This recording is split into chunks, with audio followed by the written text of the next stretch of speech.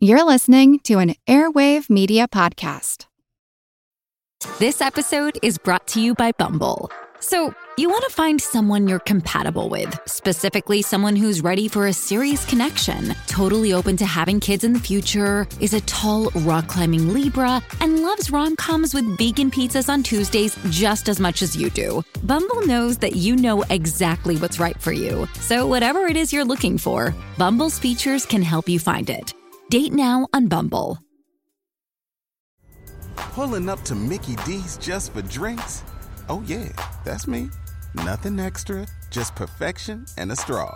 Coming in hot for the coldest cups on the block. Because there are drinks. Then there are drinks from McDonald's. Mix things up with any size lemonade or sweet tea for $1.49. Perfect with our classic fries. Price and participation may vary. Cannot be combined with any other offer. Ba-da-ba-ba-ba. Hey everybody, Mark here. We're going to be back in earnest for Season 5 in January, and that's thanks to you. Everyone who pitched into our Kickstarter, everybody who rated and reviewed the show and told their friends, and everybody who just listens, like you are now. So I've got a couple of December episodes for you in the run-up, starting today, and culminating in a Christmas special I'm really excited about. I'm less excited about what I've got ready for next week, but a promise is a promise. And y'all put in to make our stretch goal, so what can I do? A particularly sideways nod goes out to Carlo Garcia, who chipped in the precise amount of money necessary to put us over the top and make next week's story inevitable. Thanks, you bastard. And if you're thinking, what the hell is he talking about? You're in luck, because there are some very big hints in today's story. This is a rebroadcast, or repodcast, I don't know what the term would be, of our Season 1 finale. And if you haven't heard it, it'll explain not just what's up next week, but the rather pretentious and opaque title of the show, too. So stick around, listen in, and brush up on this special year-long terrified saga. Oh, and one more thing. The quality of this guy is a little janky. Sorry for that. It took me a good while to figure out how to capture good audio from my closet. But stick around. The story's worth it. Everybody has tattoos. You've got a pretty good idea, right? Yeah. And you're kind of curious about getting a tattoo, right? No. Really not. I just always thought that because everybody has them, and I was like, there's nothing I would ever want because anything that I would get would eventually, I'd be like, that's, why the hell is that on me? And this felt like something that maybe I wouldn't be that way about, but I don't feel sure in that assumption as I was when I had the idea. Why did you have that idea?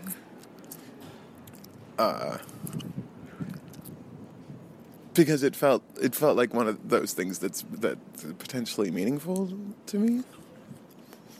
Why? Well, we'll get to it in the episode. That's me and my wife, Heather, on the streets of Andersonville, outside of B Tattoo. And then there's this. How are you feeling, Mark? I hate you. What? I hate you. Why do you hate me? Because it's your fault that I made this stupid idea and then said it publicly. Okay. I don't think that's my fault. It feels like it. I thought about getting a tattoo before. Maybe a quote from a favorite book, or a wolf, or something. I don't know. I like wolves. For a while, I giggled over the idea of getting a wizard riding a surfboard on my bicep, but I never followed through on any of them, because no matter the idea, I was stopped by one booming thought. What if this is a mistake? I'm an Olympic class regretter. If I can do it, I can lament it. I regret what I had for lunch today. So, permanent ink, honest to God, cut into my flesh? No way. Oh, also, I hate needles. There's no joke funny enough that it wouldn't eventually grow stale. No wisdom that I wouldn't someday find cliche. No surfboard riding wizard that wouldn't Well, no, that would always be cool. But people would ask you about it. What's the deal with the tattoo? Do you surf? Do you whiz? And a couple of decades of fielding those questions would annoy the hell out of me. So, no. Nothing. No tattoos. And then, 6 months or so ago, I was working on a story for this very show when it hit me. A bulletproof, immortal, perfect tattoo. This is The Constant, a history of getting things wrong. I'm Mark Chrysler. Today, for our season finale, how the greatest genius in history screwed up, how a podcast got its name, and, most importantly, the story of this rad tattoo. If I just say greatest genius in history, you can probably get who I mean with one guess. At worst, 3 or 4. Maybe you'd say Da Vinci first, or maybe Shakespeare. Maybe you're one of the cool kids who thinks they're the only one who knows how awesome Tesla was. We all know how awesome Tesla was. But eventually, you're going to say it. Einstein. A guy so smart, his name has come to mean great mind. You don't need to be convinced of Einstein's genius. Even if all you know is that E equals mc squared, and some badly misattributed quotes from internet memes, you take it as a given that Einstein was the smartest of the smarties. Or maybe you're like me, and superlatives make you bristle. Maybe you spent most of your 20s trying to convince people that Shakespeare sucked, because there's no way anyone could deserve to be put so high on a pedestal. Maybe you purposely have avoided watching Game of Thrones, just so you can see the look on people's faces when you nonchalantly say, I have no idea who that is, or what you're talking about. Of course winter is here. It's January. And maybe the phrase, smartest person ever, chaps your hide, because of course it does. It should. What does that even mean? Is intelligence even a static trait, let alone comparable from person to person, much less person to every person in history? It's a preposterous claim. So, let's just say the real hard truth right here and now. Albert Einstein was definitely the greatest genius of all time. He just was. No matter how you handicap it, it's true. And you can handicap it pretty heavily. You can say that maybe there was something special about the time he lived, that discoveries in chemistry and innovations in technology and an incredible worldwide system of universities that made sharing, learning, testing, and theorizing easier and more abundant than ever before. You know, this is a period of time that gave us Bohr and Bohm and Bell and Heidegger and Heisenberg and Oppenheimer and Curie and Fermi and Hubble and Freud. I could go on like this for 20, 30 more names just off the top of my head.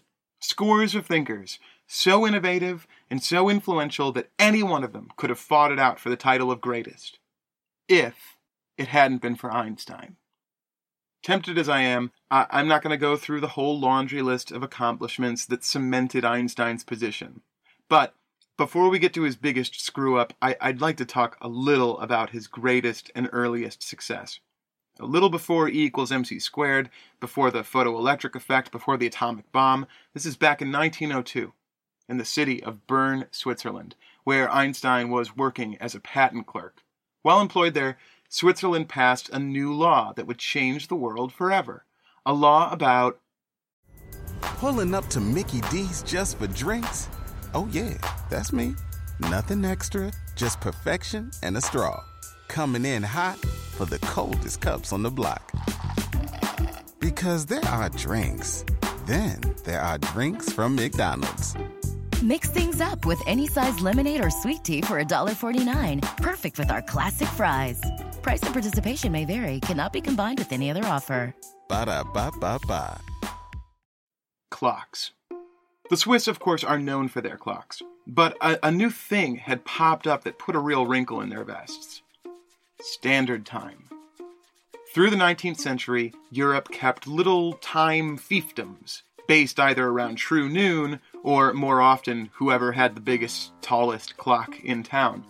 But after the passage of Greenwich Mean, all of the superbly crafted clocks in all of Switzerland had to be synchronized. And since there was no existent way to do that, lots of persnickety Swiss were trying to invent one. which left the brilliant young patent clerk in Bern sifting through application after application, all of them proposing ways to unify time.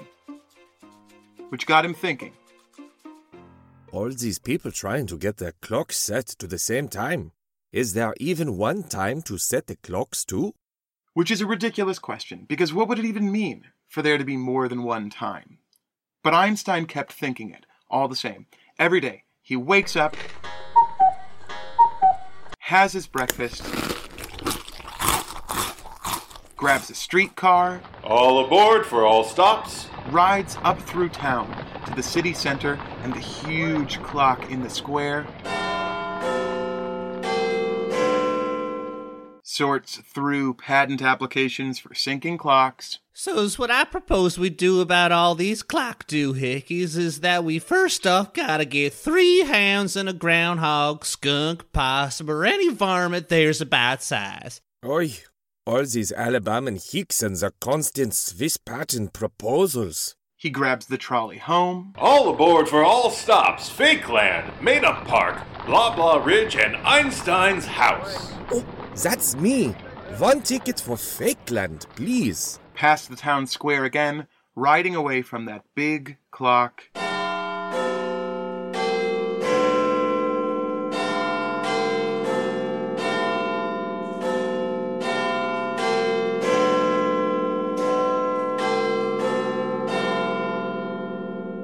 And back home to work on his theories. How about E equals NG cubed?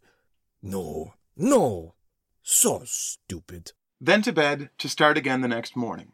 Until one day, and it almost certainly didn't happen in a flash like this, but that is the story, and it's a good story, so shut up.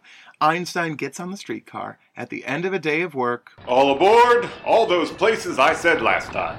He sits down, facing backwards, and he watches that big clock receding behind the car. And a thought occurs to him. Mein Lieben, the clock. If he was looking at the clock while moving away from it, it must appear to be moving imperceptibly slower than if he were standing still, since the light is having to travel just an eensy bit longer to get to him. And he wonders, What would that clock look like if I were moving away at the speed of light? And he realizes, It would appear to stand still. because he would be moving away at the same rate as the light he was looking at. And, okay, are you with me so far? Because here's where Einstein's genius really laps the rest of us. Because while you or I might say, oh sure, well if you're moving away at the same speed as light, it'd appear to stand still. Like if you're running backwards ahead of a ball, it stays at the same distance as you. But Einstein has this epiphany. That's not what would happen. It's not that light would make things appear slower. It's that they would be slower. Time isn't the universal thing. Light is. So if one of those patent seekers took his clock syncing device and synced his watch to the big clock, got on that streetcar, and then turbocharged that streetcar to near the speed of light, when he finally got off that car, the watch would be behind the clock. Time on that fast-moving streetcar wouldn't just appear to be slower than that of the clock. It would be slower. Time is different for everyone, depending on how fast they're moving. There is no universal time. This was an absurd idea. It's totally counterintuitive. It doesn't align with common sense or everyday experience at all. What Einstein was saying was that if you stood on the street, all the people walking by you were walking through a slightly slower time than you. And not only that, it also flew in the face of Newton, the guy who at the time was probably the smartest dude in history, who said in the Principia, the same document that gave us the laws of motion, that time was constant, universal, unchangeable, inexorable. But Newton is wrong. Newton was wrong, and Einstein was the only guy to figure that out. It's really not clear how. If you think about it, most of the scientific discoveries in all of history are things that, once you hear them, you say, Oh yeah, sure. Like Newton's laws of motion. That's simple. It's meticulous mathematical observation. Brilliant? Definitely. But somebody was going to figure out that apples fall eventually. The conclusion that Einstein reached was so profoundly not intuitive and flew so much in the face of received wisdom that even now, it's just not clear how he figured it out. Even now, it's not a given that without Einstein, we ever would have learned this. And most importantly, he was right. This is special relativity, and it is maybe the smartest thing anybody has ever thought of. It's right up there with mass energy equivalence, Brownian motion, and the photoelectric effect. Oh, which Einstein also discovered. All in the same year as special relativity, while he was sitting at the patent office chatting with Besso. In science circle, it's called Annus Mirabilis, or the Miracle Year. In 1905, Einstein fundamentally changed our understanding of the universe. 4 times. So, what were we talking about? Oh, right. The tattoo. After special relativity, Einstein started working on general relativity, a notion that would still further revolutionize existence. He'd already united wave and particle, mass and energy, space and time. He now began to usurp Newton again by redefining gravity. Einstein extended his observations of light and time and space outward to every corner of the universe. Over 7 years, he toiled over a set of nonlinear equations as difficult as any math ever wrestled with. He realized that gravity, until then held as one of the 4 fundamental forces of the universe, was not a force at all. That the same space-time he found subservient to light was pliable, bendable, that all objects compressed upon an invisible, 4-dimensional sheet of existence, creating ruts and eddies and dips. Gravity wasn't a sucking or a pulling force. It was the bowing divot of the floorboards beneath a heavy piano. That alone is amazing. Another in a long string of world-changing revelations. But it's also mathematically elegant. Gorgeous. It's maybe the most beautiful of all formulations ever written. Ask a physicist. Einstein managed to describe the orbits of every planet and the tripping toddle of every child.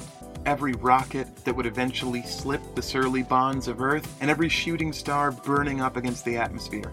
The spiraling arm of the Milky Way that nests that Earth, the bending of light, the dilation of time, the existence of black holes and quasars, free falls and orbits, collisions and expansions, minute and momentous. He got all of this into a formula containing 9 figures. But there was one problem. Oh no! One thing in the algebra that shocked and upset Einstein. This cannot be. No, something is wrong. Einstein's calculations showed a startling, unforeseen outcome. The universe should be expanding. Humbug! Einstein couldn't brook this idea. He believed, like most people, that the universe was static, permanent, locked in amber. Maybe it was infinite, or maybe it had boundaries. Maybe it was flat, or maybe it was circular. But what it wasn't, what it couldn't be, was growing. And yet... There it was. It was written right there, in the same numbers that so accurately described every other part of the gravitational universe. Faced with this paradox, Einstein, the guy who had changed the world a half-dozen times over, who had balked at Isaac Newton, who had literally scoffed in the face of time itself, flinched. All right, Albert. Think this through. What if we just... He changed the formula. Add a little... He inserted a new figure into his equation, a capital lambda. like an uncrossed A or an upturned V. This variable didn't really mean anything. It didn't stand for any known or proposed phenomenon he knew of in the universe. And its value was determined wholly within the formula. The lambda stood for whatever number was necessary to balance out the universe, to keep it still. He called this variable the cosmological constant. But he eventually came to call it something different. 12 years later, when Edwin Hubble observed through his telescope that all the clusters in the local group were moving away from one another, that indeed the universe was expanding, Einstein removed the lambda and renamed it the greatest blunder of his life.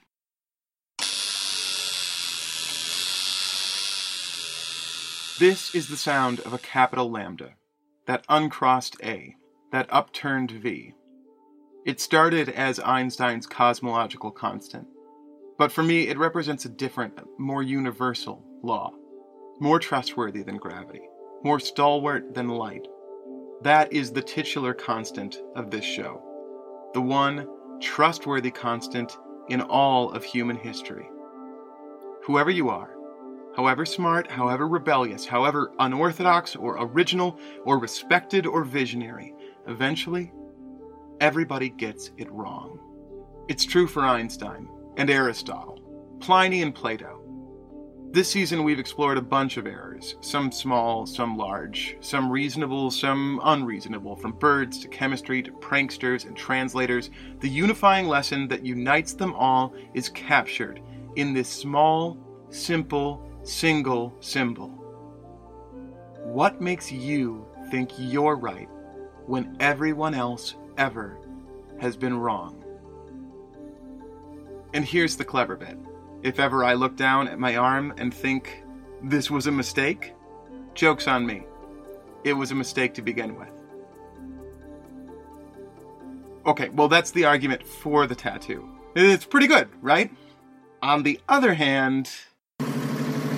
Listen, we could go get a cup of coffee, we could see what's playing at the movies, we could walk the dog, we could do all sorts of things that aren't getting you a tattoo, if you want. Look, I think we're gonna say, I think I can defend not doing it, and then, we can kickstart this. If somebody wants me to do it, we can cough up the fucking change. Ooh, yeah, they can fund next season. Yeah. If we put together, a thing where it's like, if we get to, $500, right, then fucking make Mark it worth my while. Spend $100 of it on right.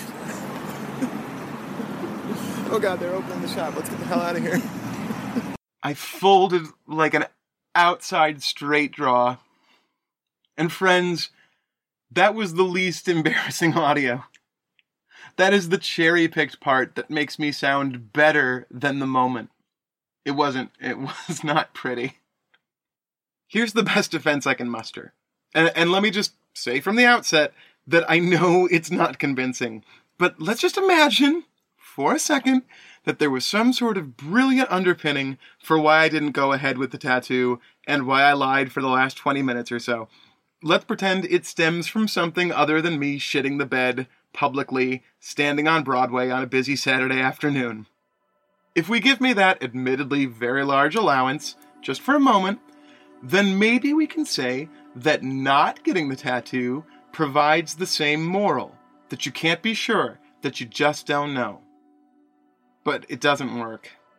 It doesn't work because it misses the point behind the point, that you've got to risk it. Einstein could have been wrong on anything and everything. He could have wasted all that time, just like Derjagan was wrong about polywater, just like how birds don't fly to the moon, or how Mersenn's famous prime wasn't prime at all. If you're not comfortable risking screwing it up, you can't possibly get it right.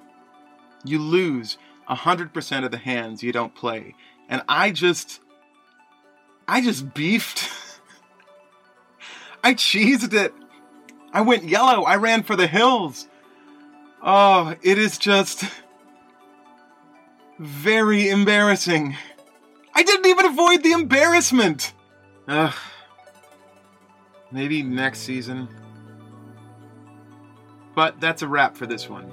If you haven't already, go back and take a listen to the rest. It'll help tide you over until March, when we'll be back with more stories of error and deception and folly, including episodes about parachuting cats, mysterious shipwrecks, the simple machine that helped give women the vote, and the most uncomfortable question every parent dreads.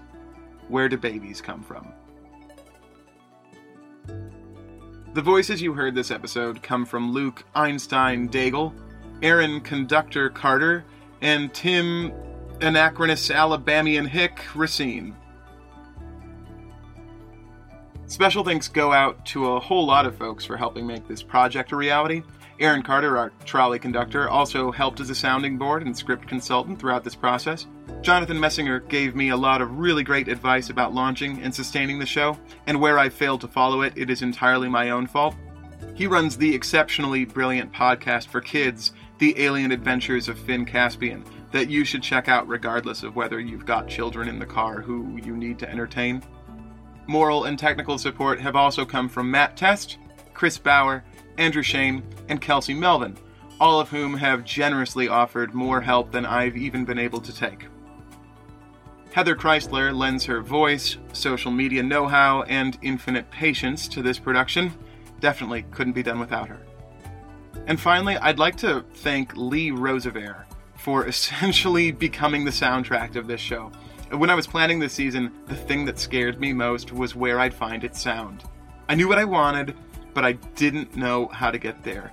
And then I discovered Lee, a prolific and brilliant composer who, out of some combination of altruism and savvy, made a whole lot of beautiful podcast music available to low-rent schmucks like me. Go check him out.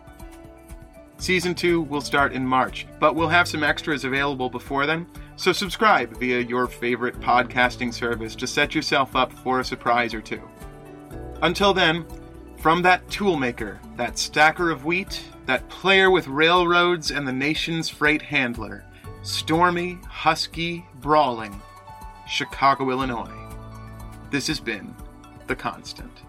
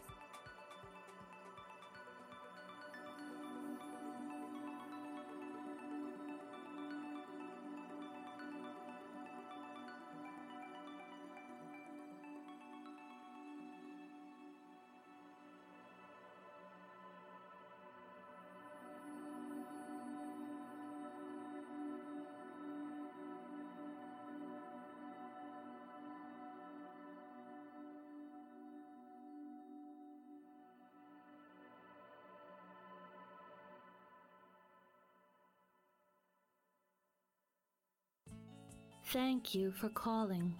All our representatives are currently busy with other callers. Please stay on the line as your business is important to us.